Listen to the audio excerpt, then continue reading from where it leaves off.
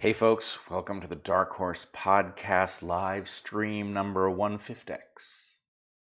Wow. Yeah, I know.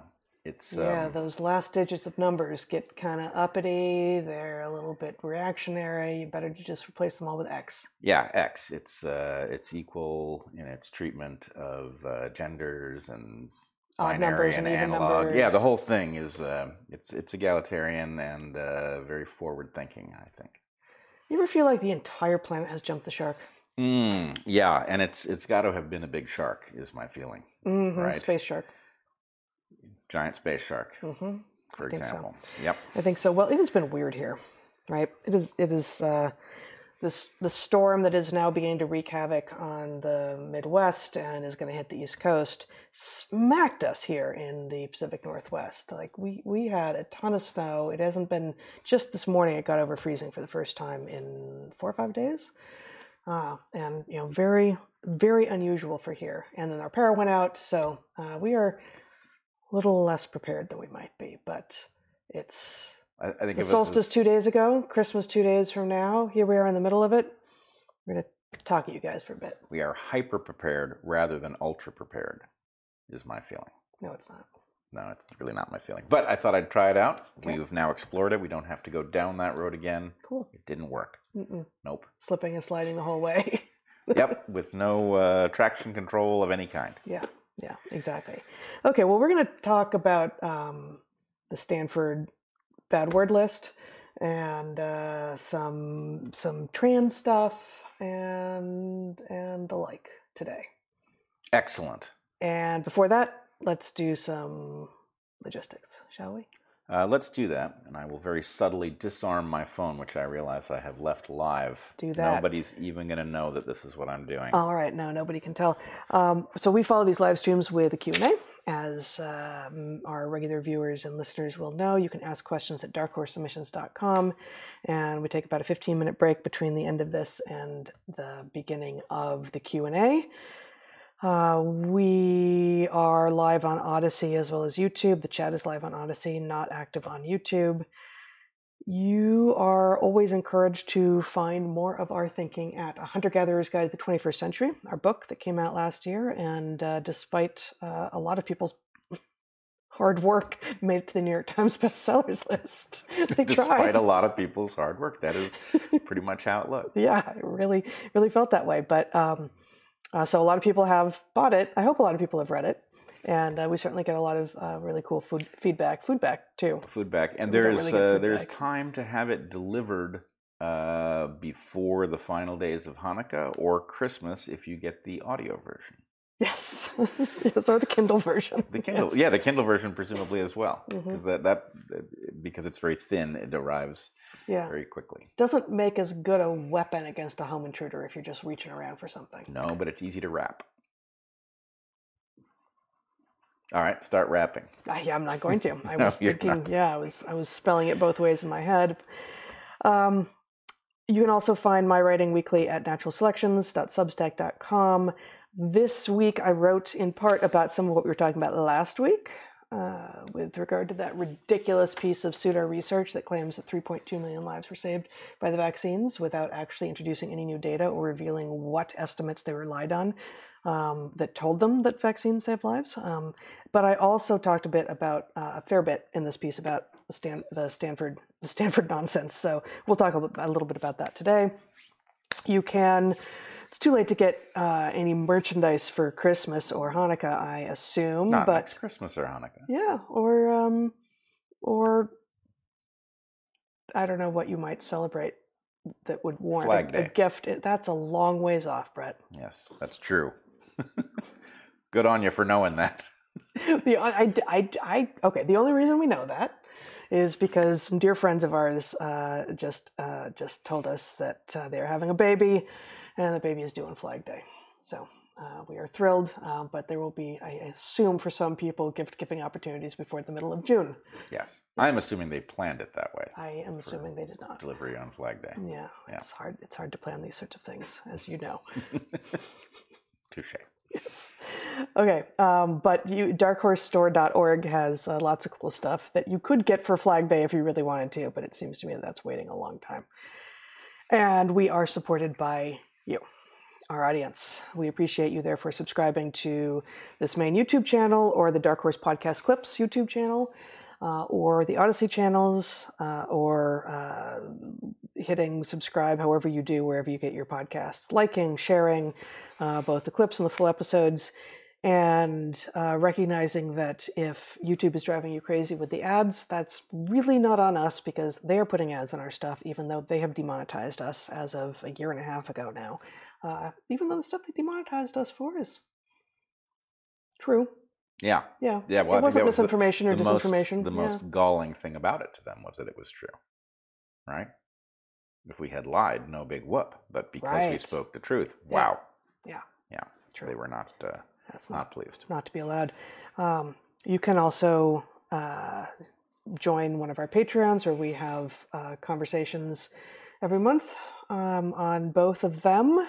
And through our Patreons, you can access our Discord server, where there's a fabulous community of people who do things like have karaoke hour. So consider joining our Patreons and joining the Discord there. And of course, we have sponsors to whom we are very grateful. They are helping us out a lot, and we, in return, only accept as sponsors companies whom we actually really truly do vouch for. So without further ado, we will start the hour with 3 ads, as we always do, starting with Seed. Our first sponsor this week is Seed. Seed is a company focused on bacteria and the microbiome, and they have a terrific probiotic called DS-01 Daily Synbiotic, S-Y-N. I always prefer eating real food to taking pills, but I have to say I love this product. I love the Seed Daily Synbiotic. There are a lot of things that you can do to enhance your health. Our sign-off here at Dark Horse includes 3 of them. Of course, be good to the ones you love, eat good food, and get outside. But a lot is hidden in those words. What, for instance, constitutes good food? Good food is real food, whole food, food that has been alive recently, and was grown with care in conditions as ancient as possible given the constraints of the 21st century. But even many people who eat such a diet end up missing something, in part because our soils are impoverished due to decades into centuries now of agricultural practices that take the nutrients out of them. We, humans, contain multitudes. Every individual human contains so many other organisms, some of which may harm us, but many of which exist with us in harmony. We need them. This is why probiotics can be an important tool in a healthy lifestyle, even if you eat nutrient-dense food and avoid processed foods and sugar. But not all probiotics are created equally. Seed's DS-01 Daily Synbiotic is a broad-spectrum, 2-in-1 probiotic and prebiotic. It contains 24 distinct probiotic strains in a 2-in-1 capsule that protects the probiotics until they hit the colon, where they are most effective. If you've taken a probiotic before and it didn't do anything for you, it's probably because the good bacteria weren't surviving your GI tract. Seed is designed differently with that 2-in-1 capsule, and that makes all the difference. That's why it works. Seed's Daily Synbiotic supports gut, skin, and heart health and micronutrient synthesis. We have heard from several people who have used Seed and report improvements to their digestive function in 24 to 48 hours. Start a new healthy habit today. Visit seed.com/darkhorse and use code darkhorse to redeem 20% off your first month of Seed's DS-01 Daily Synbiotic. That's seed.com/darkhorse and use code darkhorse. Okay, our second sponsor this week is Moink. That's moo plus oink, M-O-I-N-K. And this gets us into the eat good food. Man, is Moink good food. An 8th-generation farmer founded Moink and is working hard to help save the family farm and get its customers access to the highest quality meat on earth. Did you know that 97% of the chickens served in the U.S. are dipped in chlorine? Well, family farms don't tend to do that, and certainly the meat you get from Moink doesn't. Moink delivers grass-fed and grass-finished beef and lamb, pastured pork and chicken, and wild-caught Alaskan salmon direct to your door. That is, it delivers meat that when those animals were alive were eating the food that they evolved eating, as opposed to some hyper-processed food that contains lots of ingredients that the animals have spent no evolutionary time eating until like yesterday. Moink farmers farm like our grandparents did, and as a result, Moink meat tastes like it should, which is to say delicious. Unlike the supermarket, Moink gives you total control over the quality and source of your food. You choose the meat delivered in every box, like ribeyes, chicken breasts, pork chops, salmon fillets, and much more, and you can cancel any time. We love everything about Moink. The fact that the meat is grass-fed and finished on small farms, the lovely publications that come along with it, and of course the meat itself. Pork, beef, lamb, chickens, it's all completely delicious. Consider starting the new year, or treating someone else in the new year, to some truly fabulous meat grown humanely with care and fantastic for you. Shark Tank host Kevin O'Leary called Moink's bacon the best bacon he's ever tasted, and I agree. It's amazing. Keep American farming going by signing up at moinkbox.com/darkhorse right now, and listeners of this show will receive free filet mignon for a year. That's 1 year of the best filet mignon you'll ever taste, but for a limited time. That's moinkbox.com/darkhorse. moinkbox.com/darkhorse. Our final sponsor this week, you will not be surprised to know, is MD Hearing Aid. MD Hearing Aid makes high-quality, effective hearing aids for a tiny fraction of what most hearing aids cost. And you can buy them directly from MD Hearing Aid. MD Hearing Aid was founded by an ENT surgeon who made it his mission to develop quality hearing aid that anyone could afford. Most people who need a hearing aid only require a few settings, so he removed several of the less often needed components and cut out the middleman. MD Hearing Aid has sold over 1 million units and has a 45-day risk-free trial money-back guarantee. These hearing aids aim to fit so well that no one will know you're wearing them. The rechargeable batteries last up to 30 hours. Their Volt Plus model is water-resistant in up to 3 feet of water, and you don't need a prescription to get one. You buy it directly from the source, where audiologists and licensed hearing specialists are available 7 days a week. Everyone can empathize with what it feels like to be left out of a conversation that others are enjoying. Here's a testimonial from a friend of ours who has substantial hearing loss and who relies on hearing aids. We asked her to try this product, and here's what she said. She said, "With my particular type of hearing loss, a deep male voice in a noisy room is the hardest situation for me to hear and understand speech. I wore the MD hearing aid to have a conversation with a deep-voiced male in a room with a lot of white noise. The MD hearing aid passed the test as my conversation partner's voice was clear and understandable. At a price point of under $1,000, I was amazed at how effective they are." MD Hearing Aid is bringing affordable hearing to hundreds of thousands of people who might not otherwise be able to afford high-quality hearing aids. Get clinic-level care for 90% less with MD Hearing Aid. Go to mdhearingaid.com and use the promo code DARKHORSE to get their new buy one, get one deal. A pair of hearing aids cost just $149.99. Plus, Dark Horse listeners receive a free extra charging case, $100 value. So head to mdhearingaid.com and use the promo code DARKHORSE to get their new buy one, get one deal, a pair of hearing aids for $149.99. Awesome. One more thing to say about logistics.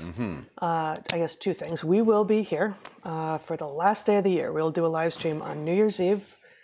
Regular time, regular place. And there will also be one more guest episode of Dark Horse releasing next Wednesday, probably. Should be an awesome conversation. You've already had it, but I'm excited to listen to it. So, it's a good one, for sure. So we do have 2 more dark... I'm not supposed to say he's. I think it's okay. I think our listeners get it. Dark heaths, if that's the way you pluralize horses. Which, obviously. Yes. Yeah, it is. All right.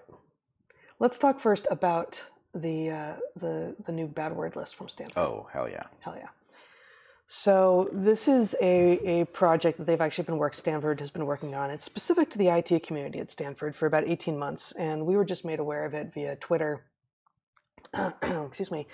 At this point, maybe a week ago, several days ago, and I looked at it, went, whoa, this is crazy, and I saved it thinking that I'd write about it for my Substack, and by the time I went back a couple days later, Stanford had made it private.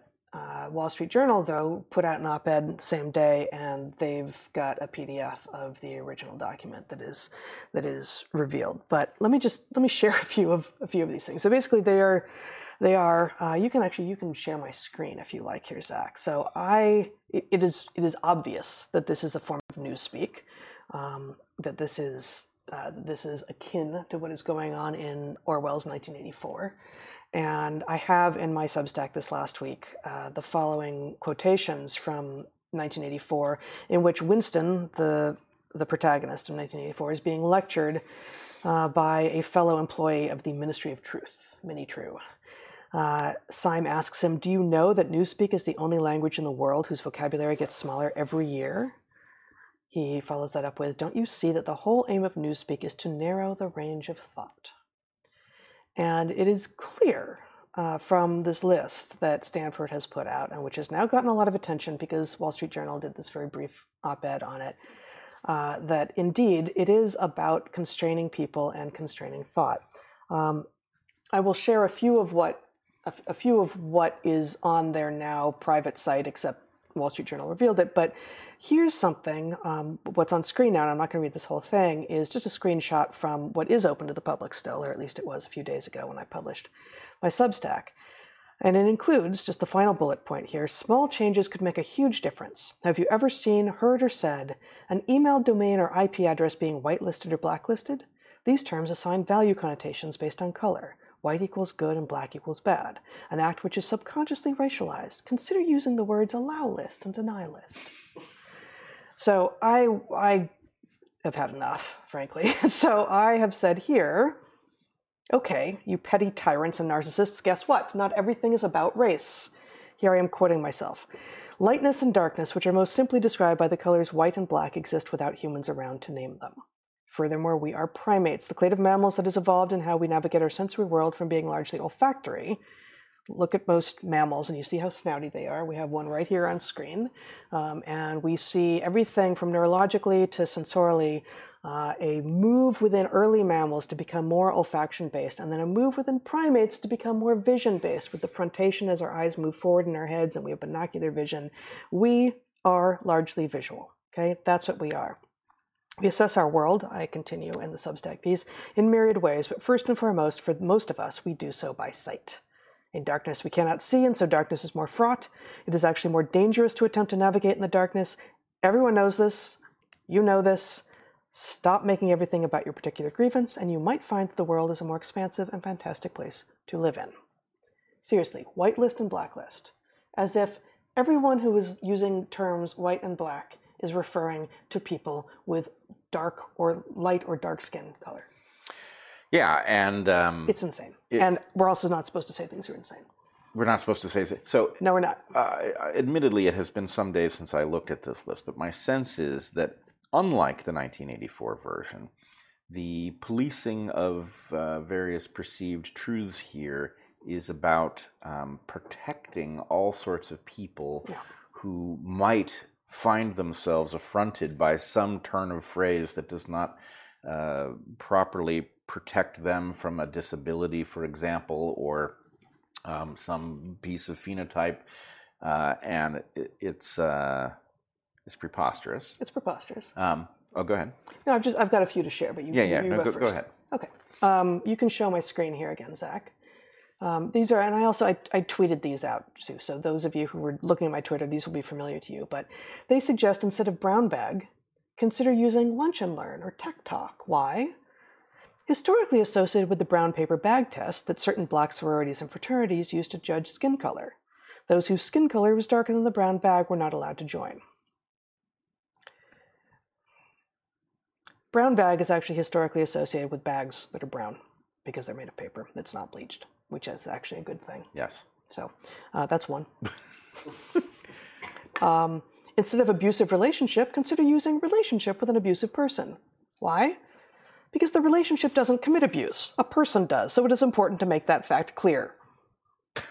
Because this is a pressing societal issue that people are unsure if it's the people or one of the people in a relationship or the relationship itself that is causing the abuse. So rather than, I don't know, working to help someone who is suffering abuse at the hand of another person, we're going to police the language.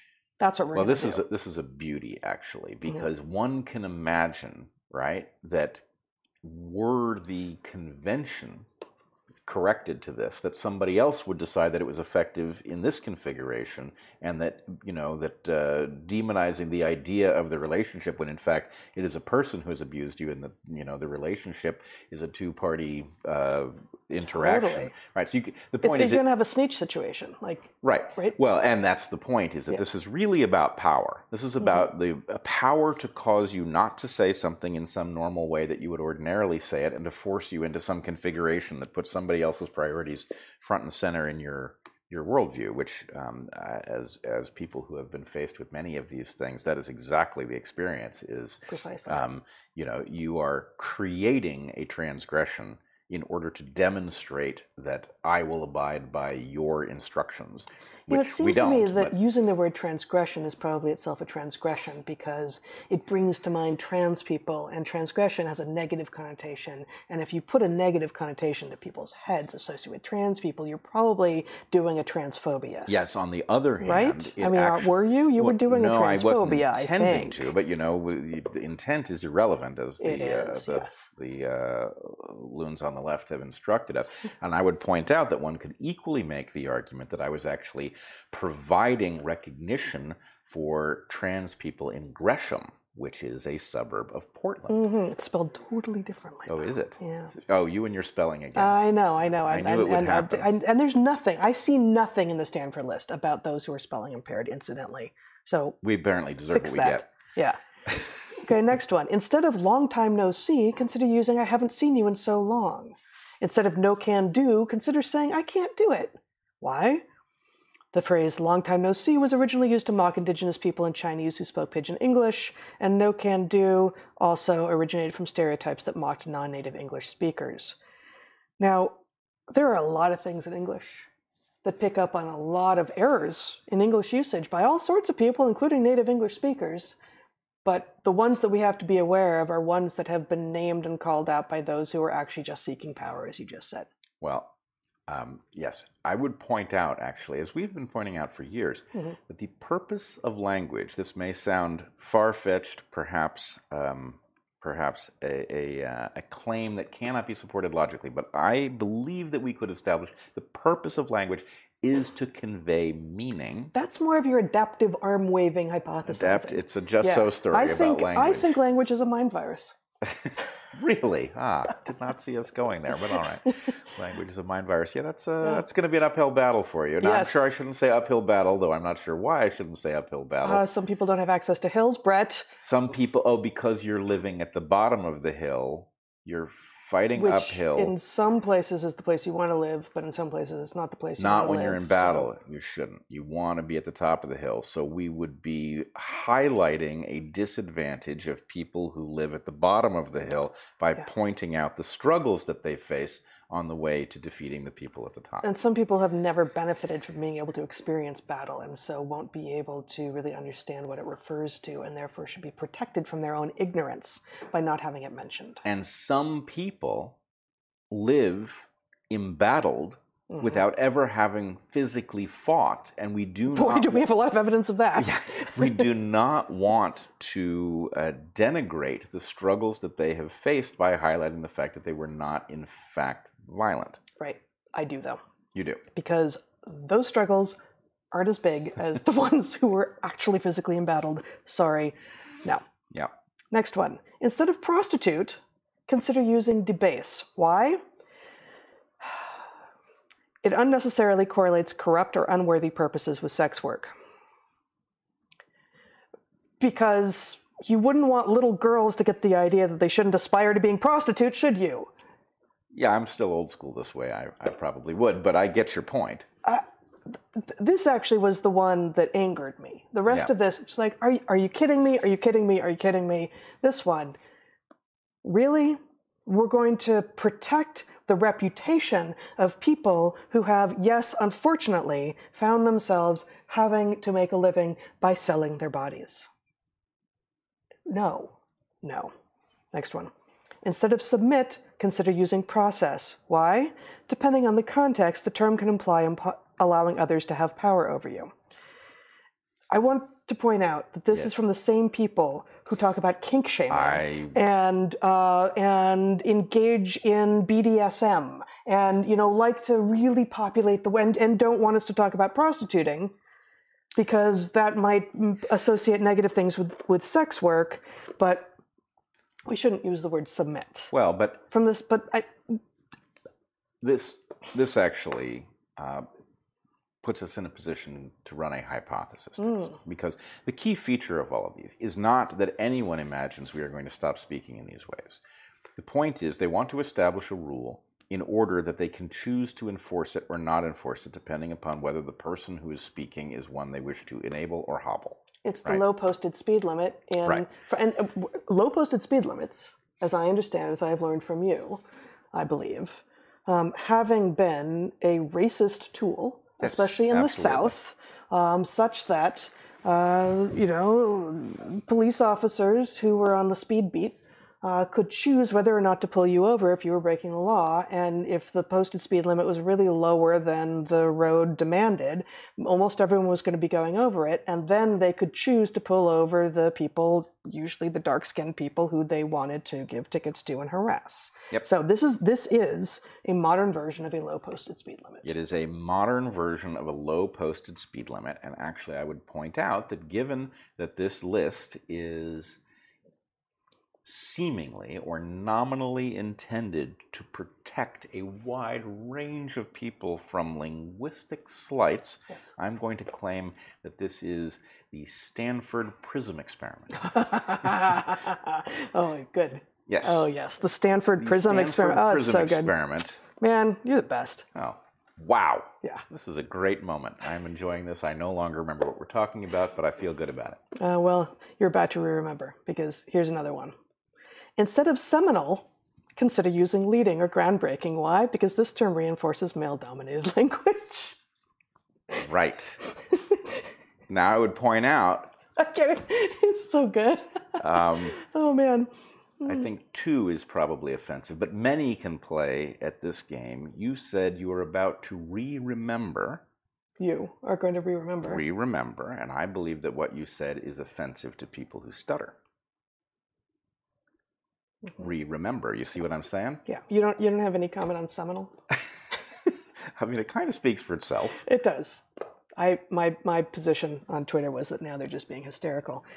Whoa. Yeah. Okay. Give me my screen back here for a minute, because I got 2 more to show that actually came out of the site directly, but I just want to find them here. Okay. You can put my screen back on.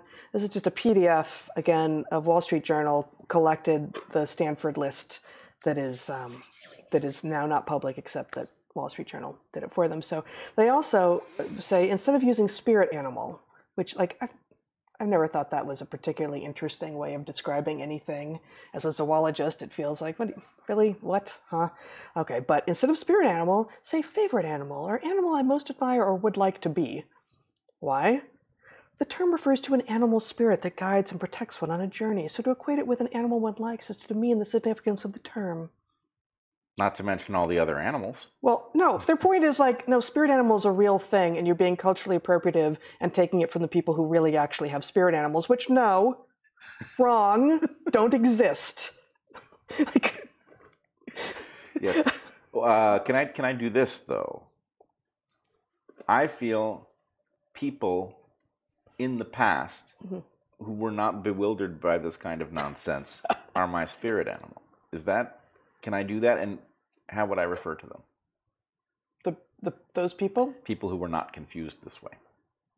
Well, I think it sounds like you want to refer to them as your spirit animal. I do want to. Okay, done. And Okay. But is that not in and of itself my defense? Because them being my spirit animals, I get to not be confused in the way that the people who made this list apparently are. Yeah, maybe. Yeah.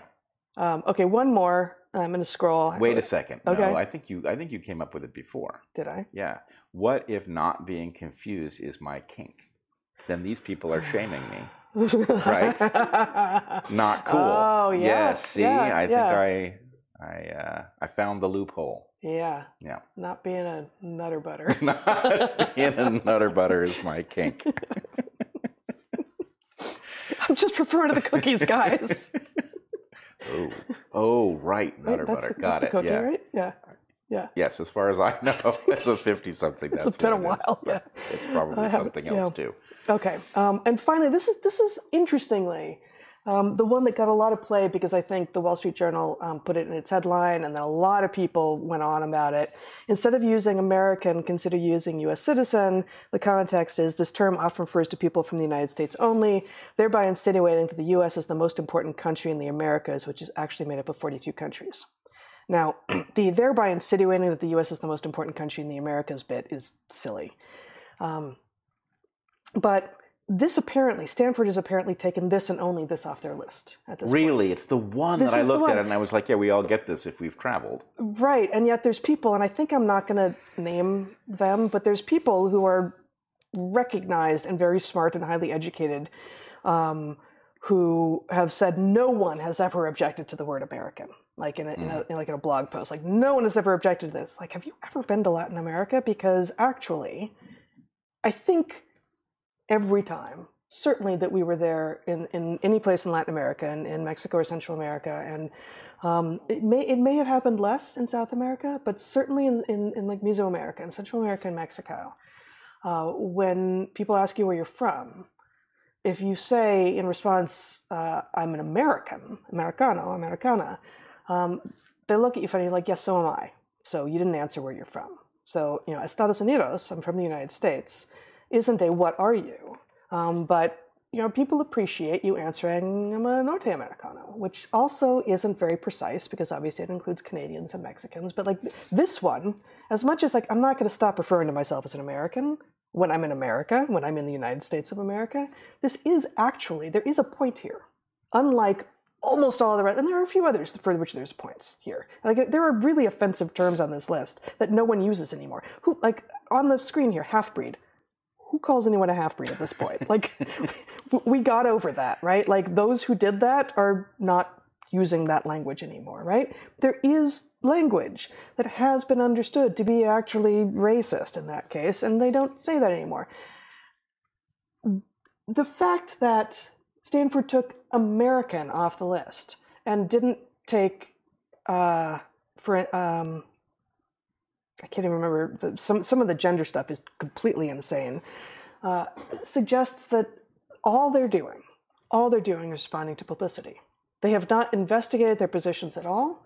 They are just trying to get the Wall Street Journal off their back and a few other people who didn't spend time looking through the whole list and just went like, what? American? I'm going to call myself an American. Well, like, yes, so am I. But recognize that when you're in Guatemala and you say I'm an American, you may be met with usually kind response. It's like, yeah, I am too. You still haven't told me where you're from. The funny thing is that in practice in Latin America, everybody who is awake to the issue ends up distinguishing between Norteamericanos and other Americans with the term gringo, which does have a derisive history. I believe the history is that it is a reference actually to the color of American money, strangely. Which is odd because, of course, it would be verde in Spanish. But nonetheless, the point is, whatever the etymology of the term, by referring to yourself as a gringo, or if you're referring to somebody who is not present who you are looking for, saying she's a gringa or whatever, it reveals that you are sort of wandering off. Not always. I mean, it's happened, but anyway, you are revealing that there is a kind of arrogance that often goes with being an American citizen, and that you are kind of aware that it exists. And anyway, so in communities that are mixed between people from Latin America and people visiting Latin America, the term gringo has lost its stigma and is simply used as a descriptive term with a kind of a wink. Yeah, I think when we started going together, when we started traveling together into Latin America, that would have our first trip when we were barely in our 20s would have been the early 90s.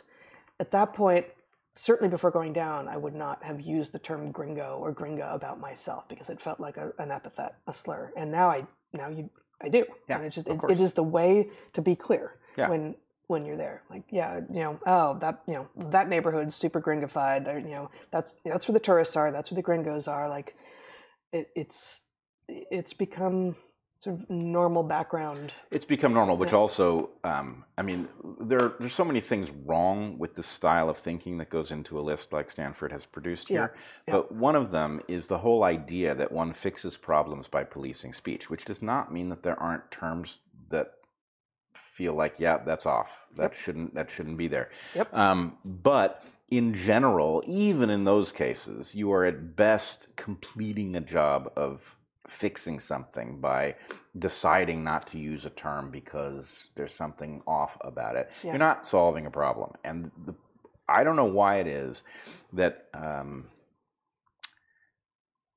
feeble-minded folks who are interested in social justice, and I am not synonymizing those two things. There are many of us who are interested in justice, recognize its social dimension, but feeble-minded, petty, social justice-oriented folks in every generation become obsessed with language rather than understanding, hey, language is a tool, right? If I want, here's an example. A pet peeve of mine, as I think I've talked about on Dark Horse before, I don't like talking about Christopher Columbus because no such person ever existed, and we in general do not translate names. However, if I want to be understood, I do not say Colón Day, right? Right. Cristobal Colón may have been the man's name, but if I want to be understood, I will say Columbus Day, and then maybe we'll have a conversation about why Columbus Day and Columbus, Ohio is an absurd... Columbia, right. The country. Any of these District things of Columbia. Are a strange abuse of language, but to be understood, one uses the language that, if you say on that list, for example, was the horror of the term walk-in appointment, right? Because, of course, not everybody can walk, right? Now, if you try to come up with a term, a locomote in appointment, oh, you're welcome to locomote in. Am I taking a train? Well, and it doesn't, I responded to all of these things in my Substack this week, and you quickly get to Harrison Bergeron reality space, where there will be someone in existence, or who has been in existence, or who could plausibly be in existence, who can't do the thing that you are trying to be inclusive about. And if inclusivity is actually the highest or one of the highest goals, you're screwed. There's no possibility for awesomeness, for excellence, for discovery, for doing something different, for being unique, right? Like, uniqueness is the thing that shall not be allowed. And not just uniqueness, but not even majority isn't enough. It needs to be everyone or nothing, or no one. And right?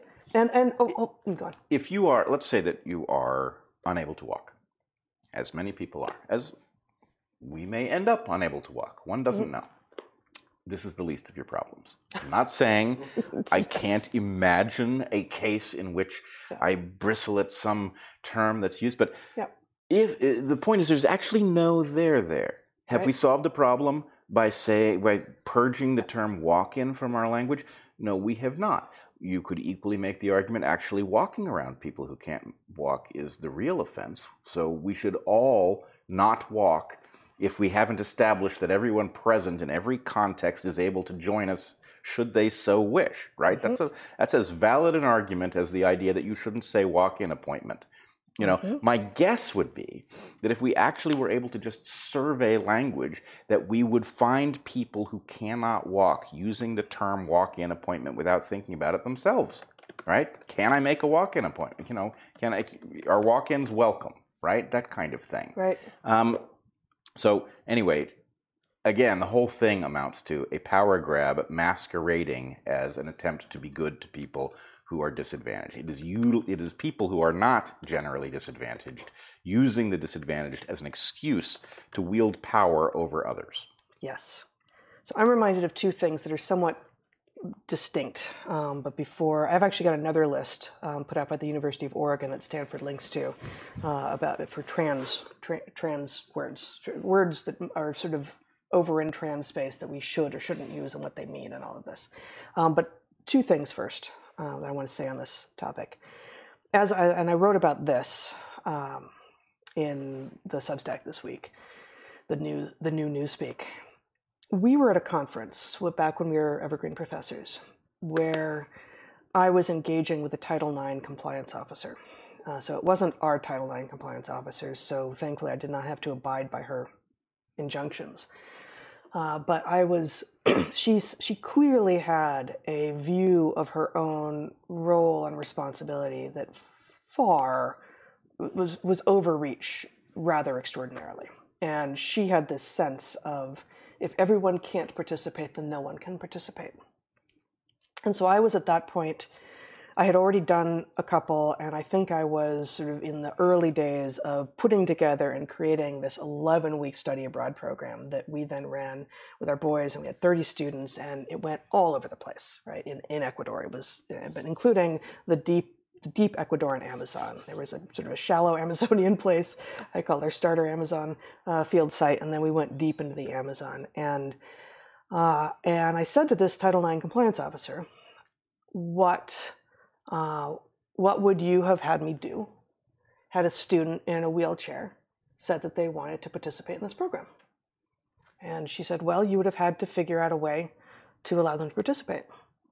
I said, well, it seems like the wrong program for them, but you're saying that I would have to create paperwork and assignments back home so that while we're in the field for 11 weeks, which is a big chunk of the academic year, they're doing work back home. She said, no, they have to be able to go.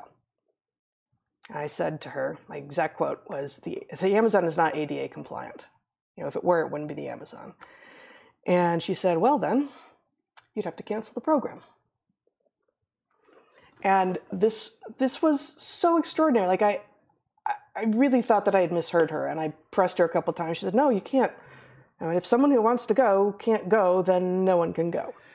So this is the end point of this ideology that would keep a lot of people who never had an opportunity to travel at all from seeing, frankly, one of the most miraculous and intensely biologically gorgeous and educational places on the entire planet. Because someone who's confused about their abilities has said they want to go and can't. So, as if denying these other people that opportunity does the person who is aggrieved any good. If they're spiteful, it does, doesn't it? Well, this helps the spiteful. It's about power, but this is one of the things I sometimes say about constructing systems that work, is that you actually have to build, if the system is of any size, you have to build discretion into it, right? And so what you need is someone to be able to say, well, actually, no good is done by us shutting down your program in order to accommodate somebody that can't be accommodated by the thing that's in the title of the program that you're going to go do that they can't do, right? You have to have somebody in a position to make that judgment. And, even from the point of view of the person who can't go and wishes to be included, and upon finding they cannot be included, might spitefully want to see the whole thing shut down, the best thing you can do for them is leave the program intact and say, I'm sorry, there's no way to make an accommodation here that would work, right? That is life. The education that one needs is, it sucks. There's certain things you will be able to do. This is the hand you've been dealt, and it's not as good a hand as some other people in this regard. Right. But the question for all of us, every moment of every day, is what's the best use of the hand that I've got? Right? And, yes, if somebody has damaged the hand that you have, in a negligent fashion, there is something to be done, right? Mm-hmm. But the idea that denying people who had nothing to do with your disadvantage the ability to do something that they have the skills and the capacity to do is preposterous. I do remember a story many years ago. I think I watched it on 60 Minutes. Somebody had invented, and these things now exist, we've seen them, I think, in Europe, but a bathroom that self-cleans, a public bathroom, like a stainless steel bathroom that self-cleans in between each sprays the whole thing down with bleach or something. I don't know how it works, but it's a miraculous thing, and it solves the problem of public bathrooms become quite grotesque quickly. And I believe they were being installed, and then somebody sued because they were not ADA compliant, and they were removed. And so the idea, well, how did denying people who could have had access to this bathroom help the folks who wouldn't have been able to use it? It didn't. It's an obviously illogical remedy. In fact, it's not a remedy. It's a non-remedy that solves a dissonance. Yes. Right? Yes. But it doesn't solve the dissonance. It pretends the dissonance has no place in the universe. It just pushes off that discovery until another thing will reveal that actually, if you are, for instance, wheelchair bound. We're not supposed to say disabled, wheelchair bound, all of these things. Those are all on this list here, right? That is no doubt unfortunate. And there are probably also other things that you can discover that you will be able to do as a result of not having the locomotory powers that you either did before something happened or you would have had you not been born unable to move your legs. Pretending doesn't help you. Pretending that you actually have all of the same skills and capacities as everyone around you who does have full use of their legs is helpful to no one. It's not kind, it's not helpful. And this may be the crux, which is that we are told, and so many, good liberals are compelled that what you need to do with regard to the trans stuff, with regard to this language stuff, is to be kind. Just be kind. Just do for the person what they ask you to do for them. It's how they feel. It's their identity. Like, you know what? Your kindness, your attempt at kindness is not only not a kindness to everyone else often, because you're actually doing damage, you're destroying systems that work and destroying the safety of women and children and homosexuals and all of this when we're talking about the trans stuff, but it's not a kindness to the person. Yeah. It's not a kindness to them to pretend that reality is not reality. Yeah. It's the opposite of a kindness. It is the opposite of a kindness. Helping somebody to be as able as they can be in light of whatever cards they've been dealt is the right thing. And pretending that we can solve their problem by policing everybody else's behavior is an absurdity. Yeah. So there's one other thing before I show you some of this trans glossary. I was thinking when we were talking about language, like, wait a minute. Excuse me. I remember hoping for and advocating for a language change when I was in my 20s. And I think the thing that makes it different is that I was hoping for, I wasn't the first by any means, but I was hoping to add something to the repertoire rather than restrict or take something away, which is to say Ms., the honorific Ms., MS period. Because, and everyone who's thought about this knows why, but because Mr. exists as an honorific that doesn't specify anything except the sex of the person, the fact that they're an adult. It's a man. It's an honorific for a man that doesn't imagine anything else about him, whether or not he's a doctor, whether or not he's married, whether or not he's anything, right? Whereas there was no, until Ms., there was no honorific for a woman, that is to say an adult human female, that didn't inherently specify whether or not she was married, Mrs., or not married, Miss. And so there was no equivalent. You had Mr., and so Mr. versus Mrs. or Miss tells us that the language as it existed without an honorific for women that didn't specify whether you were married or not, that somehow being married was a fundamental thing that you needed to know about a woman. Yep. And so Ms. seemed, and still does seem to me, to fill a gap that was necessary and that revealed past sexism in the language. Well, I think actually there are two structural differences that argue in favor of this one as an actual remedy. Mm-hmm. And as an addition as opposed to a taking away. You weren't arguing that nobody should be allowed to say Mrs. or Miss about themselves. Sure, of course not. Right. So the point is there are contexts in which women were not common or found at all, that women gained access to, in which their marital status was specifically not relevant, right? And so the idea that men had a term that didn't convey this piece of information because in a business context or scientific context it was completely irrelevant means that having access to a neutral term that does not convey availability as a fundamental is valuable. So in effect, what you had is the previous state of the language was a form of compelled speech, right? You had to convey marital status because you didn't have an option that didn't contain it. You either conveyed it incorrectly, right? You could use Mrs. if you weren't married, right? Nobody can stop you from doing that. But then the point is that conveys a false piece of information, right? Yeah. So the idea that the past version was coercive Maybe in a past world, it made sense to allow that because this piece of information was relevant in all contexts. Who knows?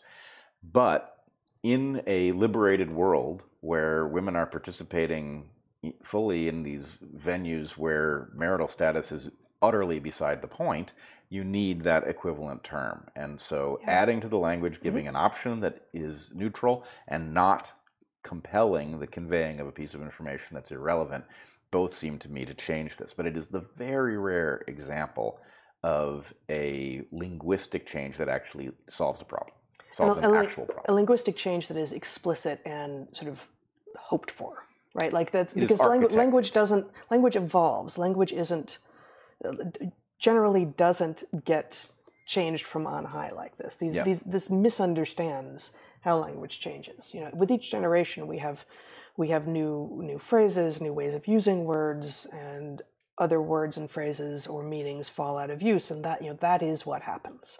And there will always be someone who says, "No, I missed that thing," or "I really want this," or like, "How could we be, abusing the language this way?" Like, okay, we can get riled up about all these things, right? But that is what happens to language. Whereas this, you can't do that. Like, that's not how this works. And sometimes there can be a recognition, like with Ms, of, we're actually missing a word. Yep. Our language is missing a word, and here we go. Yeah, actually, you know what? That's another really good point, is that I'm drawing it too cleanly, where language evolves, we agree on this, but architected changes are almost never a good idea, right? That's not true if new words come into being all the time. And they are often architected or have to be architected because you've done something technically new, right? Like, I'm sure the term electronic did not exist. Right. Electric existed. There were lots of motors and things, but then electronic had to be invented as a term that connoted something beyond that, some kind of processing. Right. And so anyway, when you are involved in the production of some new capacity or technology or observation of some pattern, the ability to say... Or if you're literary. Shakespeare brought how many words into language, right? I don't know, but it's a lot. A lot. Yeah, right? yeah. But I guess the point is, when there's something new that needs to be said and you don't have a word for it, architecting a word that conveys it as well as possible is a good thing. When you are trying to force a change onto language that is already adequate to convey everything you've got, wow, no. Yeah. It's not the remedy. Yeah, that's right. Okay, let's look at a few more of these attempts at... this isn't actually compelled speech. This is the trans glossary. You can show my screen if you like here. This is one of the links that Stanford gave on its site for where its source material came from. University of Oregon, Human Resources, Trans Glossary 101. There's just 4. They're all interesting. Assigned sex. The declaration here. I'll make it a little bit bigger. That. Oh gosh. I don't know what is going on. Okay, I forgot. I thought I was. Okay, sorry. No, that's really not helping at all. So I'll just go back to where I was, and it's going to be small for you guys, so I'm going to read it. Bats in our audience were momentarily pleased at that change. Yeah, the wrong keystrokes for this upside down. Yeah. Okay. Assigned sex. The declaration by a medical provider of an individual's sex and gender is based on genitalia appearance at birth. After the assignment, the individual is expected to grow up and exist within a certain set of gender roles appropriate to their assigned gender, commonly seen as female assigned at birth or male assigned at birth. Also see sex.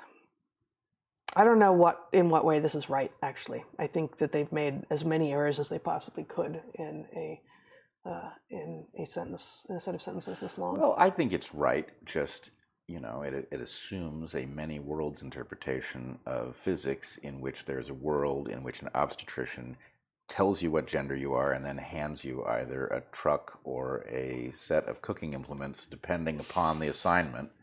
If that world exists, then this is a perfectly appropriate point to be making. I don't know when this was made, but it's up in the end of 2022. Sex isn't assigned at birth, it's observed at birth or before birth. I've said it a billion places at this point. So just that's point one. But after the assignment, no, it's not an assignment, but after the assignment, the individual is expected to grow up and exist within a certain set of gender roles appropriate to their assigned gender. Says who? Like, when are you living? The 1950s? What is going on here? Like, that's not the world that we were living in until you yahoos decided to come in and decide that if you felt like wearing lipstick, that must mean you're a woman. Like, what is happening? Wouldn't it be wonderful, though? I would love to see a skit in which the obstetrician declares the child male, and then the parents are like, "Oh, good. What careers does that open up for them?" Well, exactly. This is so... I just don't understand how anyone can put a list like this together and not the entire time go, God, this is regressive. God, we're going backwards. Oh, this is bad. Like, this is so freaking regressive. But at some level, look, we keep falling into this, right? This is sophistry. And the real point of this list is not the content of the list. The real point of this list is to see if you're afraid of them. Right? If you're afraid of them, then you will start attempting to do these things. Mm-hmm. If you are not afraid of them, you might just go on speaking in ways that convey things to people as if that was your purpose. Yeah. Okay. Next one from the University of Oregon's trans resources list, cisgender privilege. Cisgender, of course, meaning that how you present to the world is the sex that you are. The set of privilege, and I will say, before I read their cisgender privilege thing, I will call someone trans who is identifying as trans. I have rejected from way back when we had trans students and we were thinking about this and wading through it and all of this. At one point, a student who was sort of dabbling, one of the cues, queer, questioning something, decided to tell the entire class, this is not a class that we were teaching together, but decided to tell the entire class that all the rest of us needed to start introducing ourselves as cisgender. And I said, no, we don't. That is not what we are. Cis is a word created by the tiny minority to make it seem that the world is not as it is. So I object to the term. I acknowledge that if you're going to have trans, that there needs to be a category to which to compare it to. But that doesn't mean that the vast majority of us for whom genetics and development went in the normal way and who do not feel a deep sense of misalignment between the sex that we are and the sex that we feel ourselves to be, do not need to be walking around saying, I'm cis. Like, no, we just are, okay? So cisgender privilege, they say, the set of privileges conferred to people who are perceived to be cisgender. Examples: having one's correct pronouns used, no harassment in public restrooms, no denial of access to health care. This no denial of access to health care thing is up there with, if you don't affirm your child's new trans identity, they're going to kill themselves. It's right up there with that. It's this claim, oh, trans people are having their health care denied. No. Trans people have not had any health care that is available to all the rest of us ever denied to them. What in some places, people under some ages are being restricted from having is permanently misfiguring or hormonally disrupting procedures done, which no one who is not trans would ever choose to have done. Right.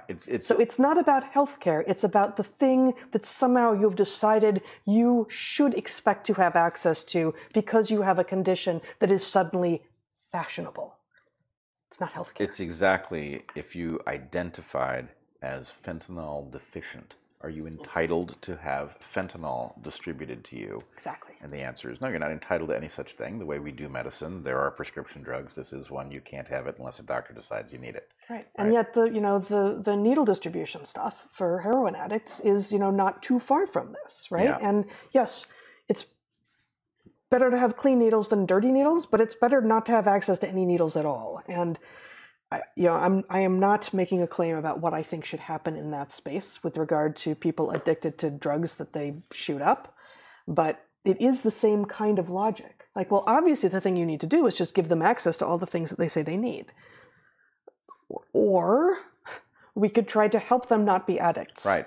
We could define what is you hurting yourself and not help you do that, and just decide what kind of help you might be offered. Now, this is a harder argument to make It is. in an era where our medicine has become so prone to injure people as a matter of, I don't know, doing pharma's bidding. But but in a decent world, you would rig this in such a way that doctors were a bias in the direction of improving your health rather than maiming you because you had a feeling. Yes. I will say cisgender privilege, though, also is not a good term because it's just ambiguous. It sounds like your parents treated your sister better than you. You know what I'm going to say. Right? It's spelled differently. It is spelled differently. But yes, it sounds the same. It's only spelled differently if you're spelling it. True. Yes. True. Okay, 2 more. I don't know how I won that point, but I feel that I did. I mean, the last point that you made was true. I don't know that counts as winning, but... In my world, yes. Very much so. 2 more from the University of Oregon's Trans Resources. You can show my screen if you like, Zach. Lesbian. I don't even know if the person writing this knows how to write, but lesbian, a person who self-identifies as a woman's capacity to be emotionally, physically, and or sexually attracted to other people who identify as women. Wow. No. This is not a draft? Just no. Lesbian is someone who is an adult human female, woman, who is sexually attracted to other adult human females, women. Not trans women. Not people who emotionally feel like women on the inside. No. Wrong. Yeah, this one is easier to define than they're letting on. A lot. And finally, sex. A term used historically and within the medical field to identify genetic, hormonal, physical characteristics, including genitalia, which are used to classify an individual as female, male, or intersex. 2, also sexual behavior, activity engaged in by an individual with one or more partners to express attractions and arousal. A term used historically and within the medical field. Archaic. 500 million years, guys. Maybe closer to 2 billion. Yeah. Okay? That's how long sex has been around. A term used historically. Sex, the word, has been around probably about since language has been around. It was one of the first things that people were using to categorize other people. But that's all irrelevant. This is from the people who really think that if you don't have a word for it, it doesn't exist. And they'll make that argument too. And some of them will say, no, of course we don't think that. But then you see some of the crap they say. And the fact that the word has or has not been abused or used or changed meaning this, that, or the other, it doesn't matter because sex itself, we are part of a lineage that has been sexually reproducing with 2 and only 2 sexes for at least 500 million years. Maybe closer to 2 billion with a B. It doesn't matter historically, medical field, this, that, or the other, doesn't matter. Wait, I think we are missing a term. It does not immediately spring to mind what it might be, but in most cases, a word means something, and then it may stop meaning that, or it may mean something, and it may come to mean something else, right? The idea, what's going to happen here, right? You've got whatever the nice term for morons is, who have decided that you shouldn't use the term sex in the way it has been used to refer to patterns that go back hundreds of millions of years at least. It's not going to work. Yeah. We're going to go back to calling it sex. So what do you call the brief period of time in which the morons have disproportionate power such that a term doesn't mean that thing? It did mean it and it will mean it, but it doesn't mean it right now. Brief period of time, well, hopefully we can just call it a dark age and we don't have to call it the end of civilization. Oh yeah, it is it's like a linguistic dark age. Yeah, that's exactly it. No, that's exactly it. All right, good. Oh, it's fabulous. No, it's good. I know.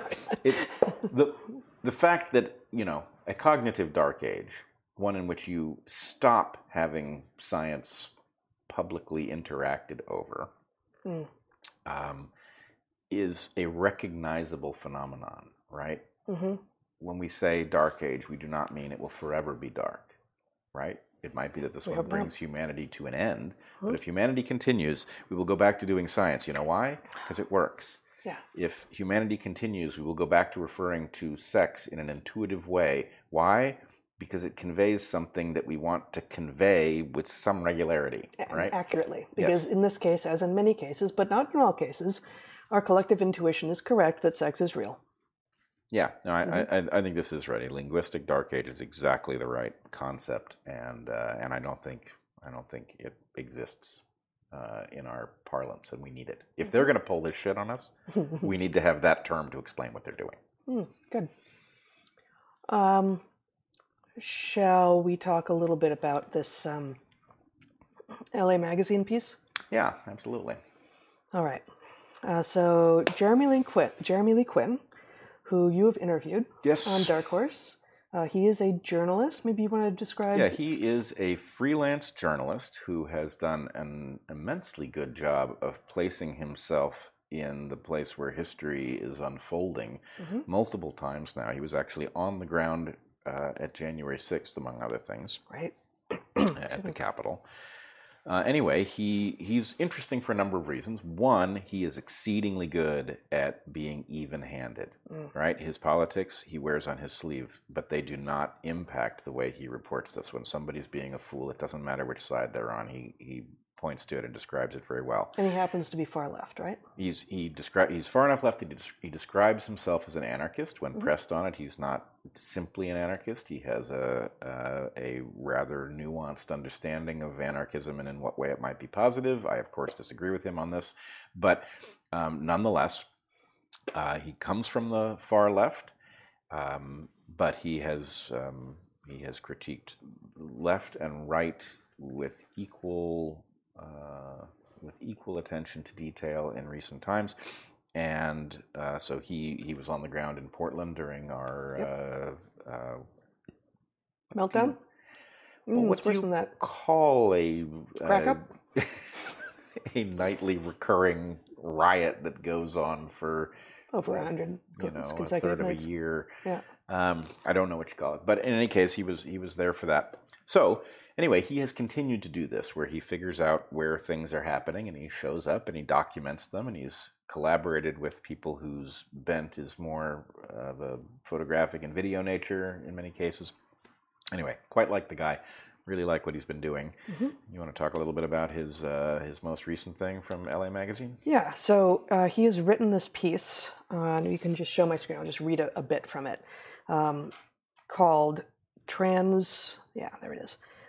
Exclusive, Transgender Fugitive Who Spurred We Spa Riots Bears All.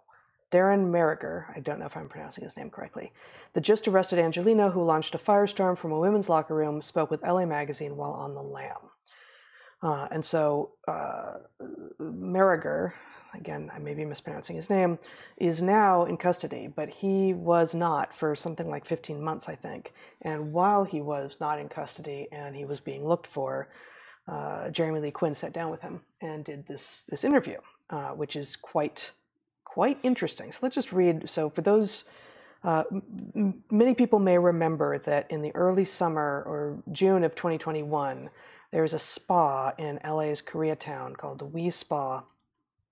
And it's not a women's spa, but it has like a women's floor and a men's floor. And I went onto their site. I don't remember. There's I've never been, but there are. It's got sex segregated spaces, and then there's also non-sex segregated spaces. But the locker rooms are sex segregated, and this dude walked into the women's locker room naked and into the hot tubs, I guess, in the women's segregated spaces, penis out, and got called to account for it. I think the first woman who said, "What are you doing here?" Actually, she got escorted off the premises first, but then ultimately he had indecent exposure charges thrown at him, and then he was a fugitive from justice for like 15 months. So as Jeremy Lee Quinn writes it, Darren Merriger, the transgender Angelino at the center of an indecent exposure row that began in the summer of 2021 at a Koreatown spa and then exploded into a national scandal, has been arrested in LA after 15 months on the lam. It was June 23rd, 2021 at We Spa in Wilshire and South Rampart when 52-year-old Merriger caused a near riot by exposing his, or was it her, penis to a locker room full of women. In September 2021, the LA County DA filed 5 felony counts of indecent exposure against Mariger, and since, the Arcadia native has been the red-hot center of a huge blow-up over trans rights.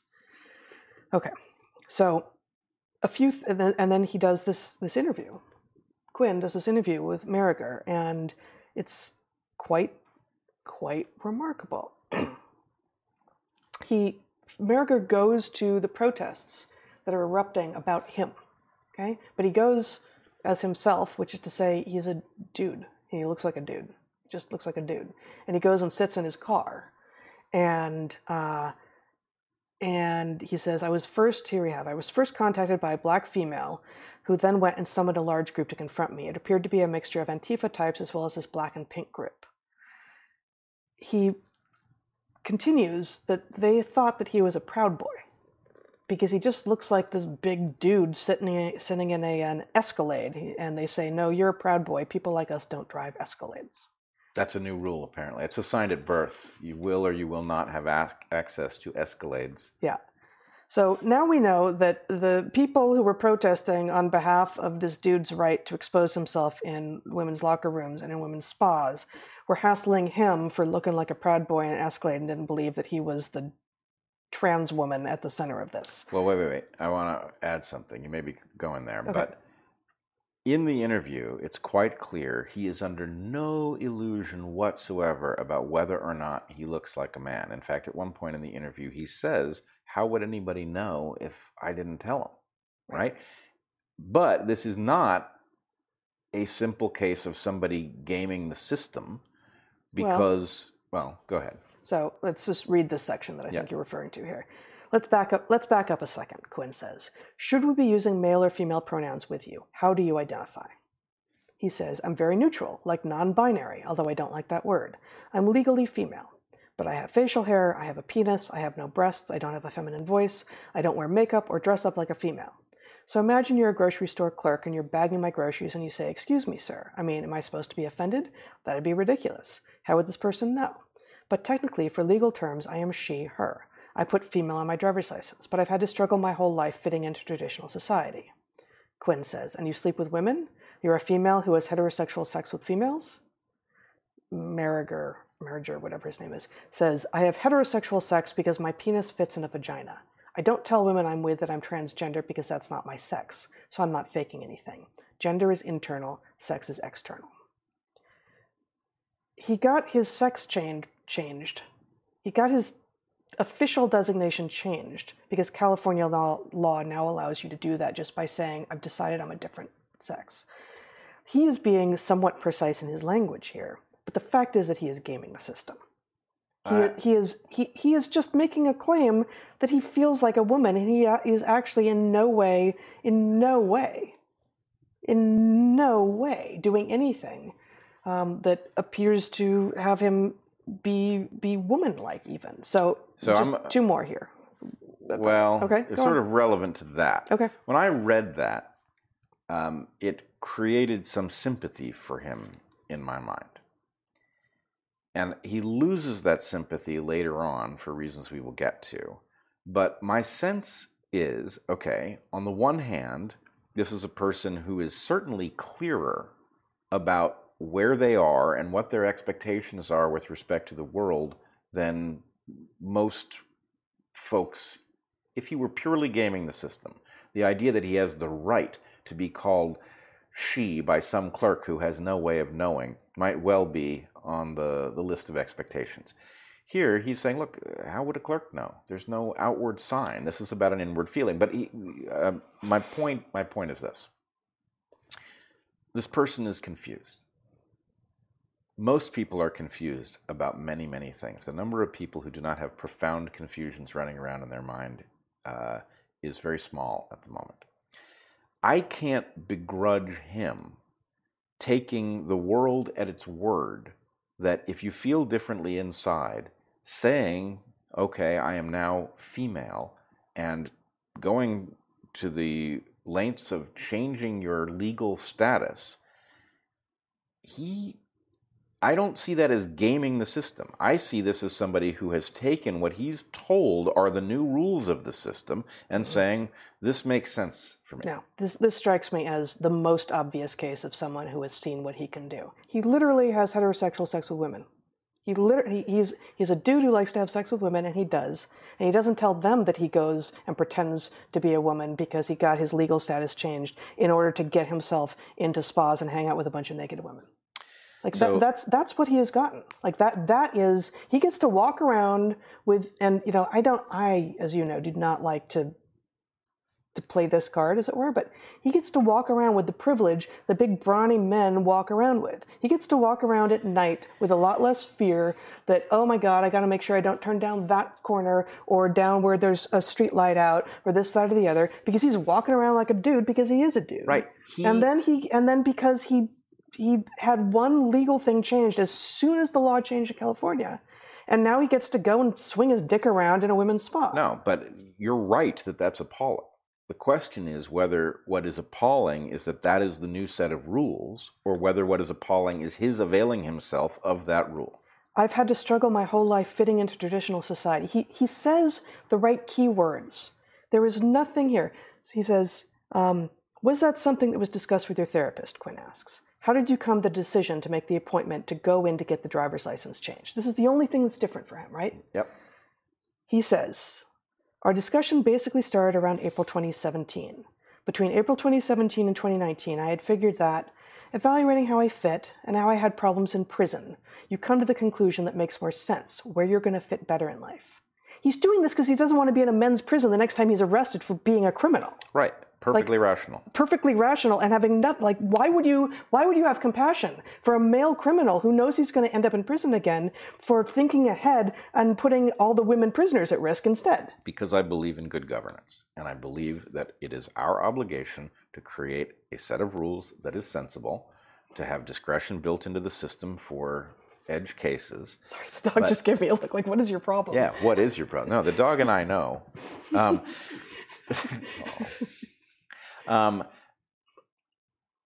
There are two questions here, okay? One, are you going to fault people for utilizing the rules as they are laid out? To my way of thinking, you have insane people who somehow gained power to change the rules that the rest of us live by, right? Those people are despicable, right? They are involved in a power game. Somebody who looks at the rules and does what they think matches best. He doesn't think it's what matches best. It means he doesn't have to go to a men's prison.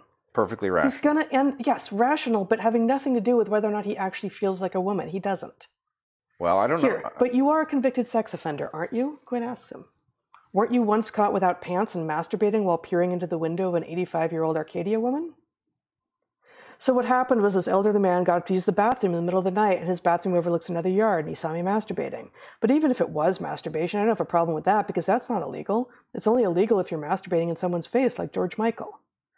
A, that's not an answer. B, he's despicable. Yeah, this is one of two places where he lost my sympathy. But I don't understand how he had your sympathy at all. He's clearly doing everything he can to put himself in women's spaces where he can be criminal.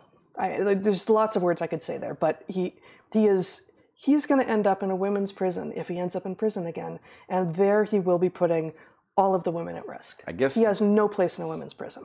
He has no place in women's. We both agree he has no place in a women's prison. He has no place in a women's spa. Totally agree. However, the people who are really at fault here are the people who change the rules so that a guy like this has discretion. But he also has no confusion. He has no remorse. He says, look, I know I'm a dude. I have sex with women because, I mean, he walks us through it. Right. And then he just says, oh yeah, you know, because I haven't fit in life. Like, everyone doesn't fit in sometimes, dude. Look, you may be right that he's gaming the system, and I don't necessarily detect it. Nonetheless, you've got two possible worlds. You have a world in which we make rules that make sense, Mm-hmm. and everybody is held to them. Mm-hmm. Or you have a world in which dangerous people are allowed to create a hellscape in which you have choices you shouldn't have, and they decide who will be flagged for making those choices and who will not, right? You have monsters deciding on the rules of sex and gender, silencing biologists and doctors and anybody else who would dare speak up and point out how insane this is. And then on the street, they're saying, here's how we know you're full of shit. You drive an Escalade. Okay? So... No, they approached him because he looks like, in their words, a Proud Boy. Right. Okay, but... He couldn't possibly be the person at the center of this. We have the same... I'm going to forget the name of the institution that was shot up in the recent shooting that was touted as conservative shooting up a trans space, and then the guy turned out to identify as trans. Oh, the Colorado Springs, the queer bar outside of Colorado Springs. Right. Take a look at that. Here you've got a situation in which a queer bar is shot up. You have everybody saying, well, this is obviously anti-queer. Yeah. And then it turns out that the person who did the shooting identifies as queer, and the point is, well, we know he's not, right? You are free to tell us whether you do or don't identify, but if you turn out to be one of the ones we don't like, then we are in a position to say you're making it up. So I don't like a world in which discretion has anything to do with this, right? But, I mean, I guess it's all discretion. No, it's not all discretion. The fact is, if the monsters are going to make a rule that says, hey, if you tell us you're female, you're female. If you say you're trans, right? If they make that rule, they have to live with the downside of that argument. Okay? But so I don't know where this guy falls. I don't know. He could be pure monster, and he could have no gender confusion, no strange feeling inside of him, be saying that because it's the right thing to say. That's perfectly possible, and it's consistent with a couple of things in this article. Or he could be somebody who is looking at the rules as they are laid out and saying, actually, in light of the rules, this is what I am. I don't buy it for a second. Not with this guy. One more segment here to read.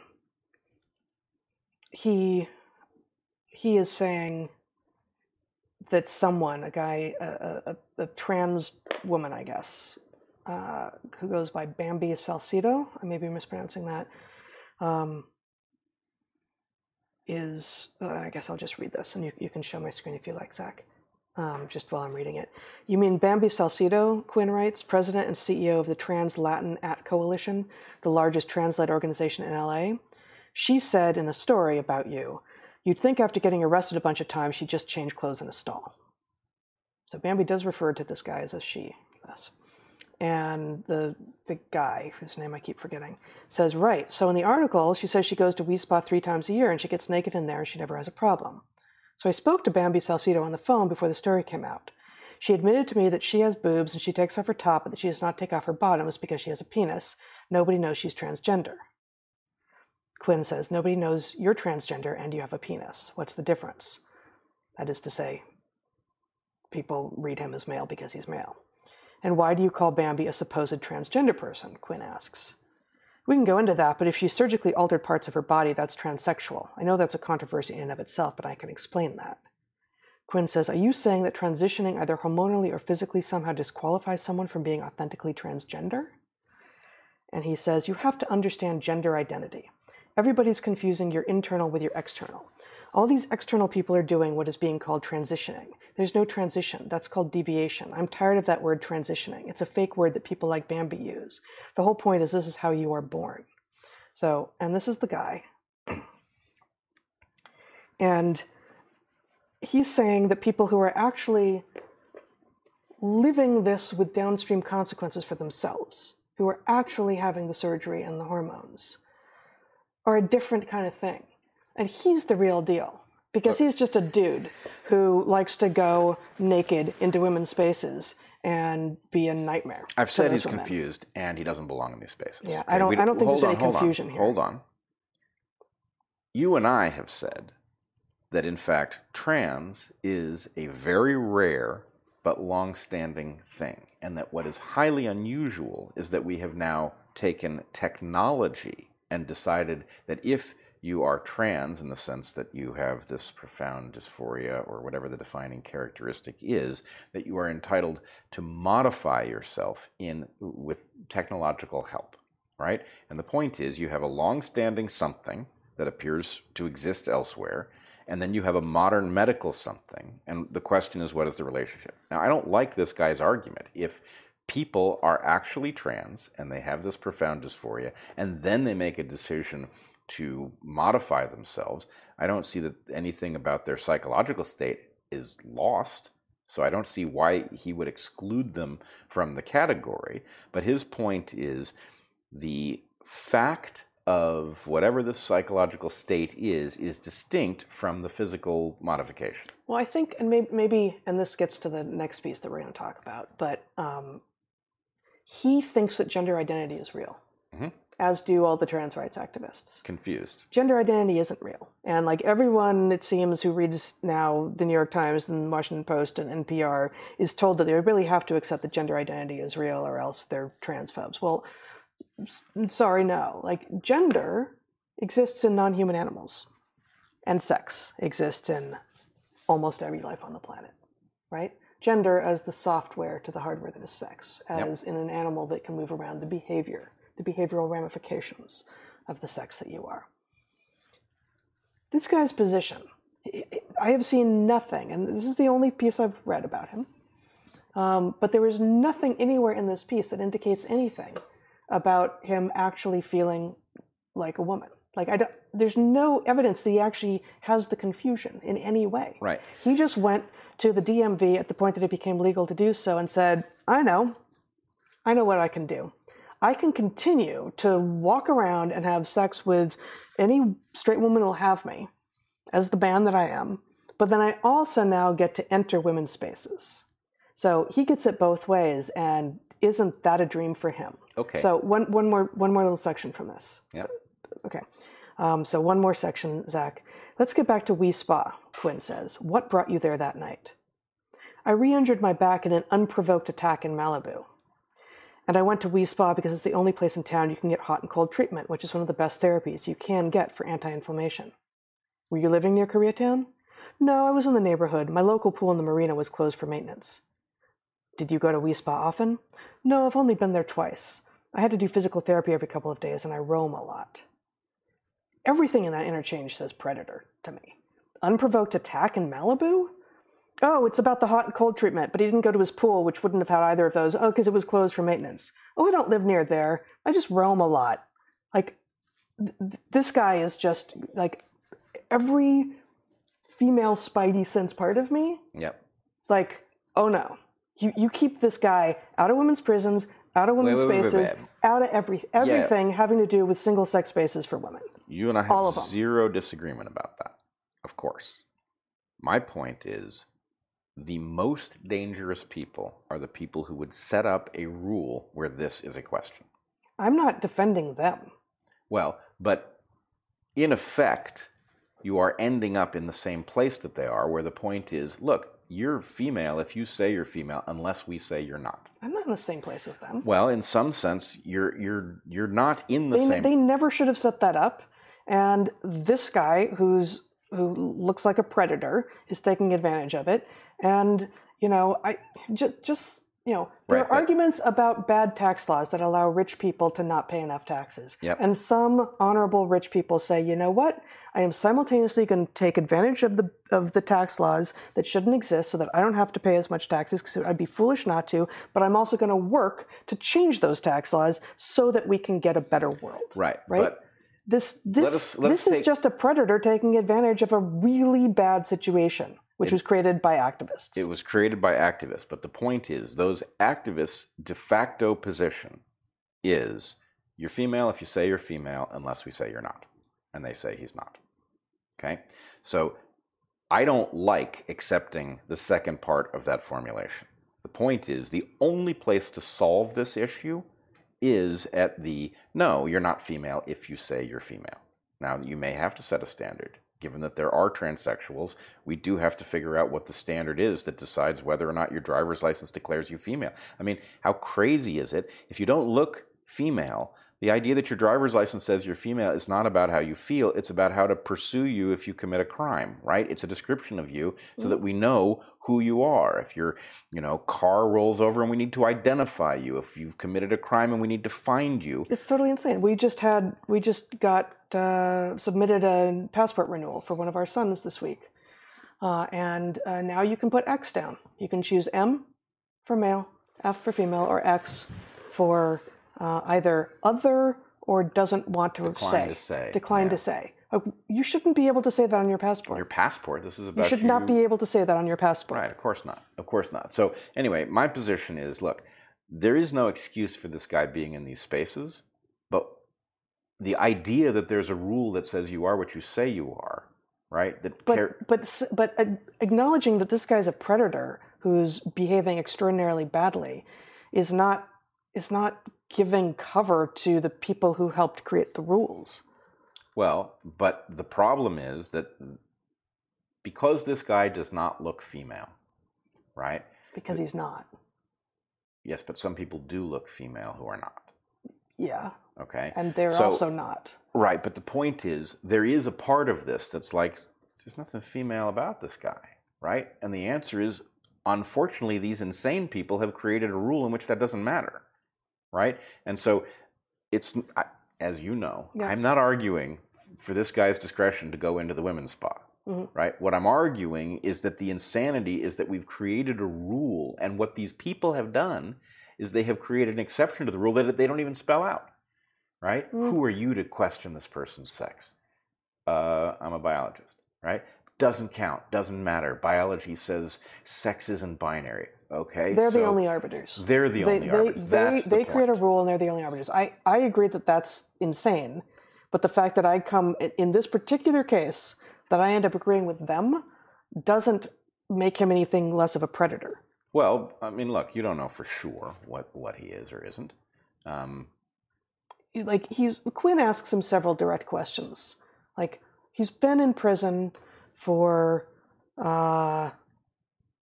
He's a convicted sex offender because he was masturbating while peering into the window of an 85-year-old Arcadia woman.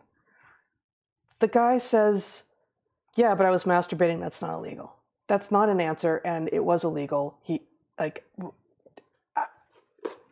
Oh, okay. So there's a question of... Creep is nowhere close to strong enough word for this guy. Creep is nowhere close to strong enough. Totally agree. On the other hand, all of the creepy shit that exists in porn now, right? The fact is, we're talking about this guy. No, we're talking about, we've got an industry which caters to creep, okay? Absolutely. Okay, yes. So the point is, being a creep ain't illegal. He's right about that, okay? I don't know what the situation was with the window, whether he was breaking the law or not. Presumably he was, because he was convicted. But my point is, Western civilization has a problem with this exact concept, right? It does not say creepiness is unacceptable. It says, actually, it's monetizable.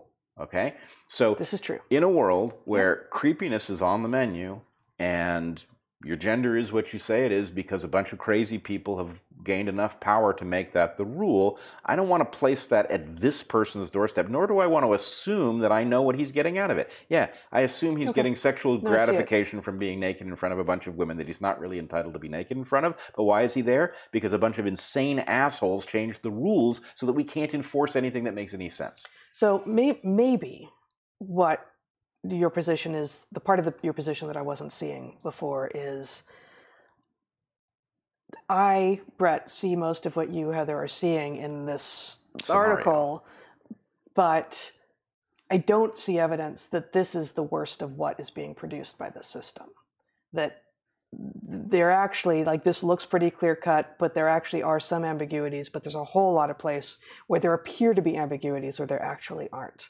And we need to be thinking system-wide about, and as we are, but we need to be thinking system-wide about how depraved we are becoming. Right. We have to think about how depraved we are becoming, and frankly, at a game theory level, this isn't hard. There's one place to solve this problem, and it has to do with the rules. And yes, you may need some discretion for edge cases, but the one place to solve this is to make an unambiguous rule about who is and is not allowed to join the sport, to go to this prison, to join this women's space. Yep. Okay, that's the place to solve it. There's no other place that is even remotely viable. Yeah, and actually, it occurs to me, and this is something we've talked at before, but it never quite occurred to me before to think that actually their language around what happens when the doctor sees you for the first time if you didn't have ultrasound or amnio or something, and so your sex hadn't been observed before birth.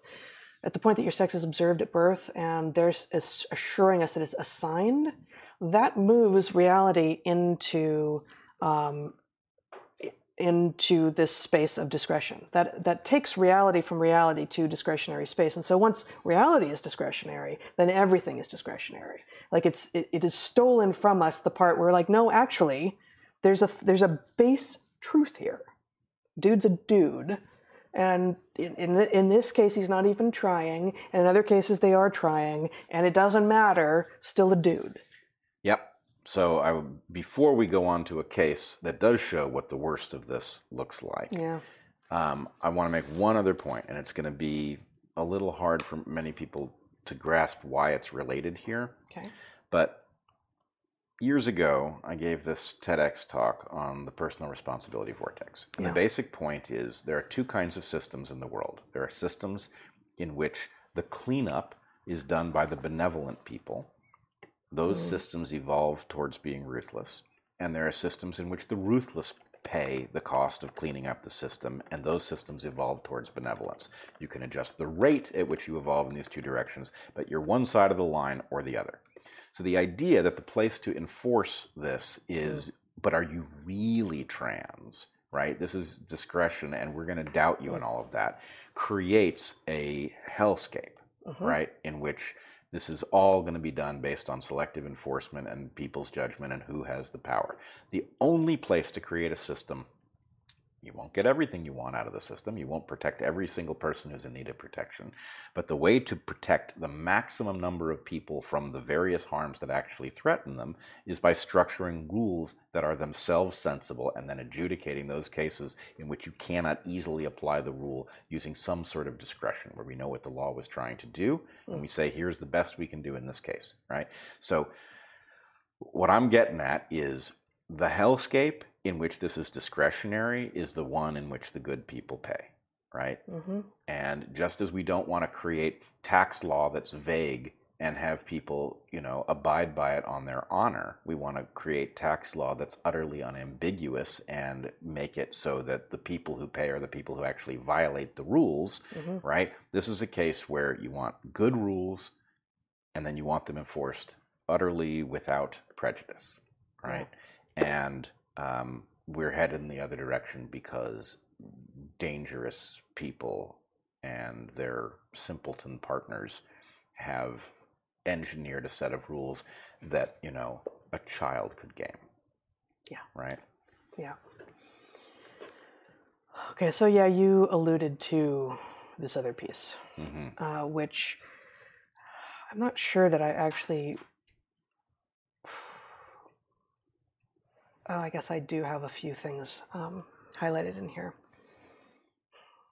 You can show my screen here for a moment, and then I'll have you take it off while I find the highlighted bits. This you shared with me. This is written by a woman named Mandy Statmiller, I think. Rabbit Hole number 78. Dana Rivers is the story the media doesn't want you to read. This is a story unparalleled in media censorship about deadly white male violence against a lesbian interracial couple and their black son. When the media goes silent, there is always a reason why. Mandy gives a trigger warning in this piece. You give me a trigger warning when you shared it with me. Which I almost never do. You don't, yeah. And the story warrants it. This is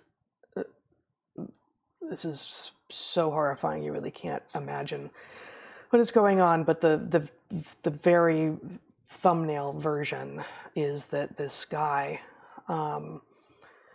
started, claims to be trans, started invading women's spaces, including, for instance, this, I think it's called Mishfest.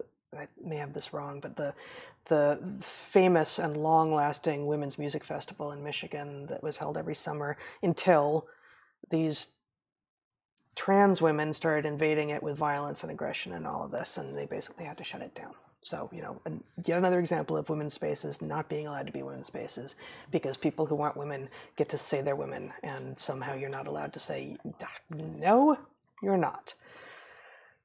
This man is so full of rage and particularly at one of the women in this interracial lesbian couple. That he showed up at their house and he killed both of the women and their 19-year-old son, who happened to have been adopted as, I think, a baby from Africa. He had just graduated from high school. He was a stellar student. He was going on to great things, and he slaughtered all of them. And the number of things that he did to the woman whom he hated most as he killed her are extraordinary. We've not heard about this story. That's the other story. What we did hear about, apparently, and I don't remember this, but what Mandy, the author of this piece, reports is that this guy, Dana Rivers, was lauded in the liberal media back in the 90s when he first came out as trans, and was just a media darling for a while for being so brave. And the fact is that he never really passed. And so women who saw him coming into women's spaces would say things to him. And on some of those women, he took out his rage to such a degree that they're now dead, brutally so. And he is likely to be, he took away the iPad or something of the young man who he killed. And he was still wearing it on his person when he turned himself in. So, there's really no ambiguity about whether or not he committed these crimes. But because of new law in California, at the point that he's convicted, he's going to go to women's prison. Yeah, it's really, and we pointed out years ago at this point that this was the danger, that, we're talking about all kinds of things that are, yes, horrifying, like the fact that men can now compete against women in women's sports. Yeah. But that the deep end of the pool really is prison, right? At the point that somebody can decide that they go to a women's prison, irrespective of what they've been convicted of, irrespective of what what phenotype they have. Just show my screen here. These are the people who were killed while we talk. But this is a completely unfudgeable issue, right? The fact is, men who are capable of raping women should not be in a women's prison. Now, in this case, you've got a guy who is not only physically enabled as a man, he still retains his penis, but he is obviously, there's so many quotes in this thing that make it clear that this is the most deeply misogynistic person, right? In fact, there's one violently rape fantasy that he published as porn on Amazon, and some of it is still up. Yes, multiple books that he has self-published on Amazon that contain just the most twisted and bizarre, the most extreme anti-female kinds of sex, rape, violent fantasy stuff, that the idea that any court would do anything other than look at him and say, no, dude, you're going to a maximum security men's prison is, that's the only rational thing to do with somebody this depraved and dangerous. That's right. And the fact, I really see this as two stories. One, there is the terrifying, very awful story that Mandy Stettmiller has written here. Yeah. And then there's the story of the fact that it's not being covered. Yeah. Right? You are being told, we are all being told that trans is an important issue, and that in order for justice to prevail, we must provide the right to self-define. Yeah. Okay. Then some of us say, well, in principle, you should have the right to self-define until you get to the place where that's a threat to other people's rights. And then there's something that absolutely has to be discussed. Oh, really? You really want to keep these people from enjoying the protection of a space that matches their internal sense of themselves? Yes. No, I'm most worried about prison. Let's go to the prison. No, but also, of course, women are allowed to have women-only spaces. Men are allowed to have men-only spaces, of too. Of course. But right? My point isn't that that's an ambiguous case. My point is we have a perfectly unambiguous case, There's no argument to be made that a person like this belongs in a women's prison because he says so. Well, really, you think somebody would identify as female just to go to a women's prison? Yes, I do, and I've said so before this case became public, right? Okay. Well, and that's, I mean, the other guy from the We Spa thing, you know, he says as much in his answer. This is part of why I feel very confident about my assessment of him. He says, well, you know, I've just really felt this way, and also prison wasn't a good match for me. Like, of course men's prison isn't a good match for you. It's a good match for just about anyone. Right. Like, are you like, it's not. It's just so obvious a thing to say. And to think that's like, well, that must mean I'm a woman inside. It's like, no, that means prison sucks. But I'm trying to get at this other point, which is, okay, people on side A said, in order to be just, in order to be kind, in order to be decent, we must carve out the space to self-define. Then some of us said, that is going to cause you problems when you get to things like women's sports, women-only spaces, women's prison.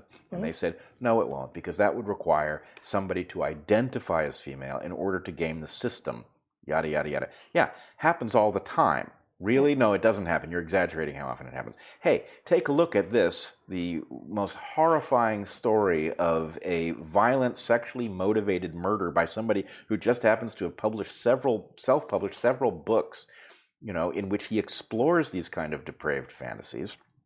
So this is the end of that argument. Yep. Except it took Mandy Stettmiller to write it on her Substack in order for us even to have access to the case. Right. Because the point is the system is now so biased in favor of this argument that it will actually obscure a case like this. Yeah. And in fact, it's been now at least many days since I read it, so I don't remember if I've got this exactly right. But, what was I going to say? I've now lost it. It'll come back. Okay. Let me read a couple things, Yeah. and it'll come back to you. You have a shot? Sure.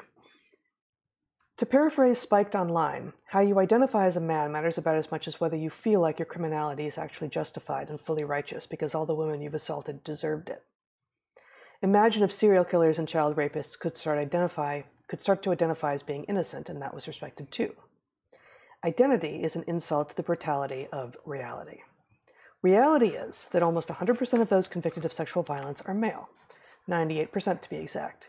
In UK prisons, almost half of those who identify with synthetic sex identities have been convicted of sexual offenses. Incidentally, the phrase synthetic sex identities is excellent, and that is what is being used here to indicate those who are trying to pass as the sex that they are not. There is not a female prisoner on earth who deserves the punishment of being housed with Dana Rivers, a psychopathic, revenge-obsessed male who has already taken the lives of 2 women and their family. I ask you, how many more women does Rivers have to kill before all the request to be kind becomes a little too much for all of us to bear? Got it? So, yeah, I do have it. Good. 2 things. One, let us just notice that the fools who have engineered our new system, their logic, right, that in fact, even, you know, we've used these same cases before, but Caitlyn Jenner did not win the men's decathlon, right? Bruce Jenner did. It is absurd to have a system in which we cannot talk about Bruce Jenner's, you know, it is perfectly valid to say Bruce Jenner won the men's decathlon, later transitioned to become Caitlyn Jenner, who identifies as female. That is all factual, but we're not allowed to say it because of this phony concept of dead naming.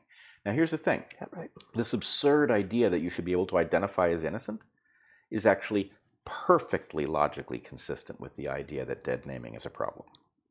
Say that sentence again. The idea that you could identify as innocent to escape responsibility for a crime is perfectly logically consistent with the idea that it is wrong to dead name Caitlyn Jenner by talking about her Olympic triumph as Bruce, right? The point is, if you can forbid us to talk about the actual manner in which you won some award in the past, then you can also walk away from a crime that you've committed because you are now identifying as somebody different. This is a new person. Yeah. That person is dead. Oh, yes, he committed a crime, but he is now dead, right? That is nonsense.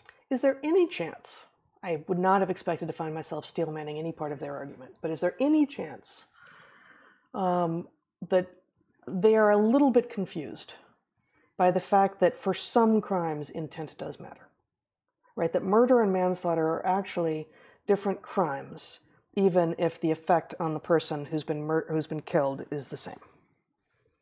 I don't quite get your argument. I mean, I would say intent always matters, right? There is gross negligence, but it's very different than murder. But you're, I don't care if you think you're innocent. If you're not, you're not.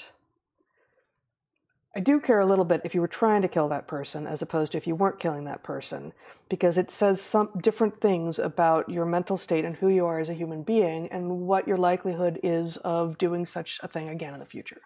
Right. I mean, what... So I guess because intent is a feature of the mind, it does take it into the space of, well, I'm just creating it. Like this is something that bubbles up from my mind, and therefore maybe all reality is like that. Okay. That's what it's doing. I'd be more here. sympathetic to the steel manning if the very people who would be confused in this way were not also the people who claim intent doesn't matter, right? So they make that argument, and so it certainly is not exonerating here. But the other thing that is true is, look, even if we steelman their gender position, your gender identity died with that past name, and this new name that you have identified with is your new gender identity. There is nothing in the world that says that your murderous persona died with your gender identity, right? If you're a person prone to murder, if you're a person who hates women, I don't care that you do or you don't identify as one. My expectation is you didn't give up your hatred of women because you suddenly identified as one. And in fact, there's a terrible, I think it is at this festival that you were describing, where this guy is terrorizing lesbians at this music festival. Mm-hmm. But at some point, he is assaulting some woman, and he says something like, real women have cocks or something. It's right here. A flyer. One particularly revolting flyer left for lesbians featured a man with a synthetic sex identity on the cover whose erect penis dominated the page, underneath the words, "Real women have cocks." Yeah. So anyway, the point is, I don't really care, even if the guy genuinely did identify as female. The point is, he's got a murderous rage at women, and the whole idea of dead identity doesn't make any sense. But the point I had forgotten earlier was that in this piece, it is also clear that many people who are ideologically committed to this fantasy world in which your gender identity is something you are just free to embrace at any moment and walk away from your past life, there's a point at which this man's crimes have been revealed, and there are gender activists who are making excuses for him. And in fact, there's a question, somebody is quoted as saying, well, I don't want to judge him for what he's done until we know what these people did to him. That's right. Right? And it's the most bone-chilling rationalization you've ever heard, right? The guy has flown into a murderous rage and killed 3 people, a lesbian couple and their son. This is a former teacher. Right. He's also a former teacher. So this is not somebody who's so mentally disabled that he doesn't know what he's doing. This is somebody who delights in this stuff and writes about it. And in any case, the idea that, we shouldn't want to pass judgment on this person who is, I hesitate to recount how horrifying what he did to these people is. Yeah. But the idea that we shouldn't pass judgment until we figure out whether they did something that might have, in some sense, justified this. I'm sorry, no. Just because this all flies in the face of the stupid story you told us about how safe it would be for everybody to self-identify their gender, on a whim, right? This is the story that says that's not true. And now you're not going to report it in the New York Times and the Washington Post and all of the other places that it should be discussed? Mm-hmm. Really? You're not going to report it? And when it is discussed in other circles, you're going to make excuses for this person? Like, how wrong? No, you were wrong. You were wrong in the first place. And we are entitled now, these people had to die in order to prove that we were right, that this was a danger? No. No, they shouldn't have had to. They were innocent. Yeah. And they were living lives that benefited from some of the great successes of liberal advances of the 20th century, right? This was a black and a white woman living together in love, having adopted a black son whom they raised to be an excellent young man. And they're all dead. And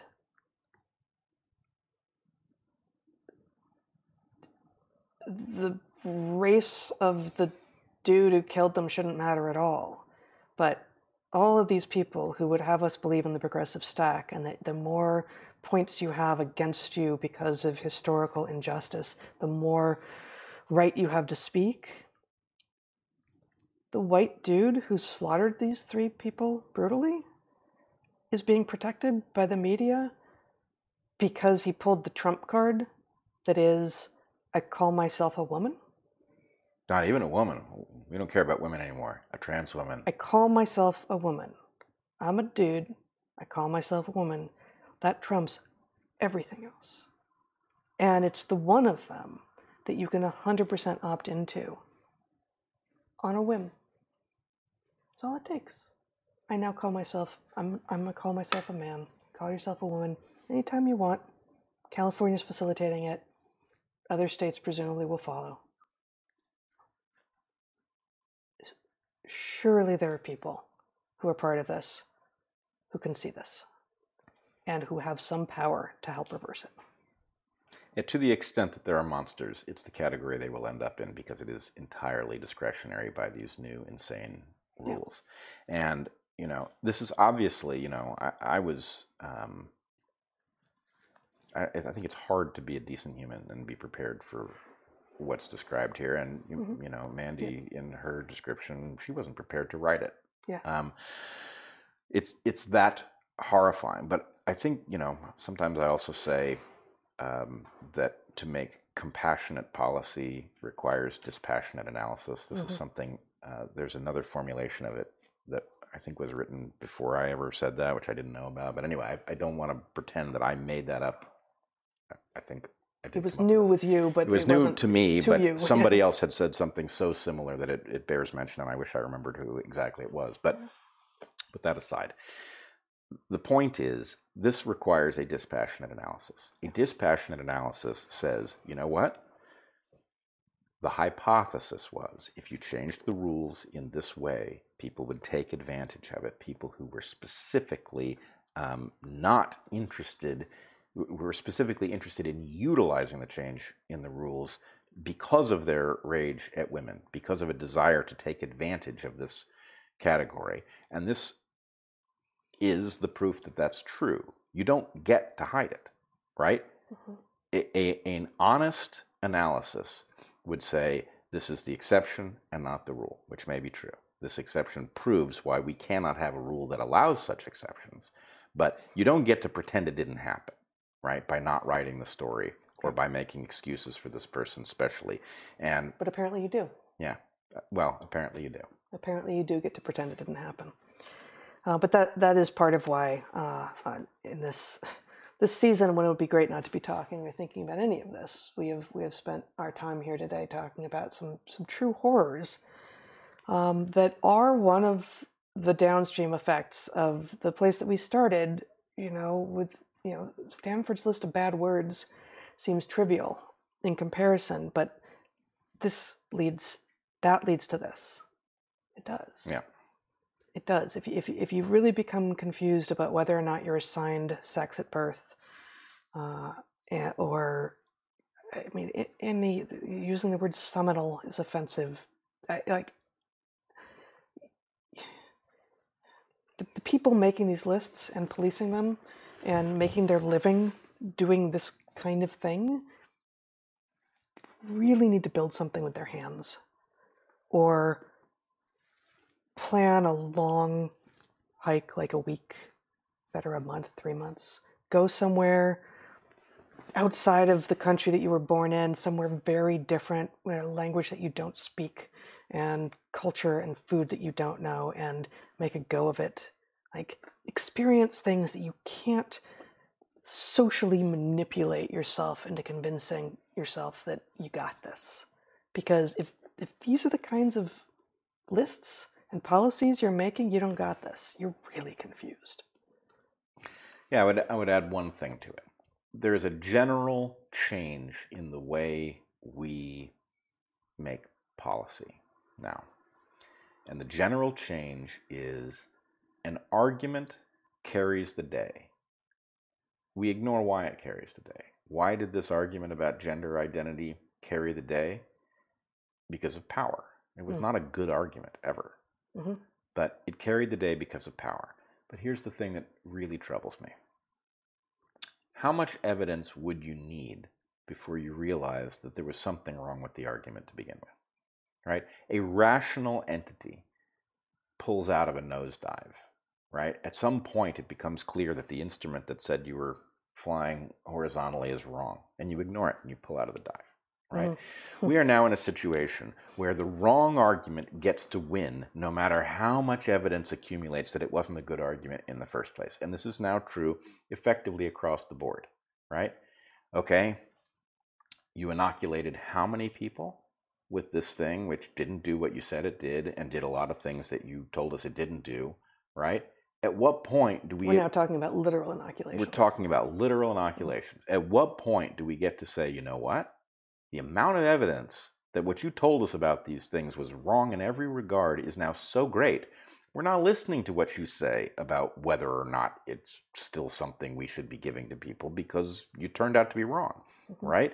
And this is now happening on every topic, right? The people who had the power to get their argument to carry the day, in spite of the fact that they didn't know what they were talking about, get to be right in the end, even if all of the evidence says they weren't, right? Somehow they are entitled to be right, rather than advancing these things as a proposal. The point is, oh, they've already concluded that they were right, and the evidence will have to be refigured in order that they get to retain that status of being right. They were right to begin with, they remain right, and it's nonsense. Logic has never worked this way. This has to be the flavor of this new dark age, because that's the only case in which you would not allow the actual evidence to change your position, right? The position is what it is for reasons that have nothing to do with what's true.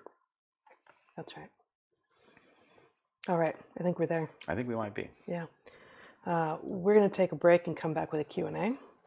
And if you don't hang around for that, we'll be back on New Year's Eve. Our producer has his head and his face in his hands, so I hope. You're all good. Okay, he says we're all good. We'll be back on New Year's Eve with our last live stream of the year. There'll be an episode of Dark Horse with Brett interviewing a guest to be announced, released next week. And before we see you next, unless you tune in for the Q&A in 15 minutes, we're in the middle of Hanukkah and Christmas is coming up and the solstice has just passed. If you are in the Northern Hemisphere, as most of you are, the days are finally very, very slowly beginning to get a little bit longer, although they will also be getting colder for a while, given physics. So, what? Happy continuing Hanukkah. Happy ongoing Hanukkah to everyone. Merry Christmas when you finally get there, and Happy New Year's Eve to the X. I don't know, something.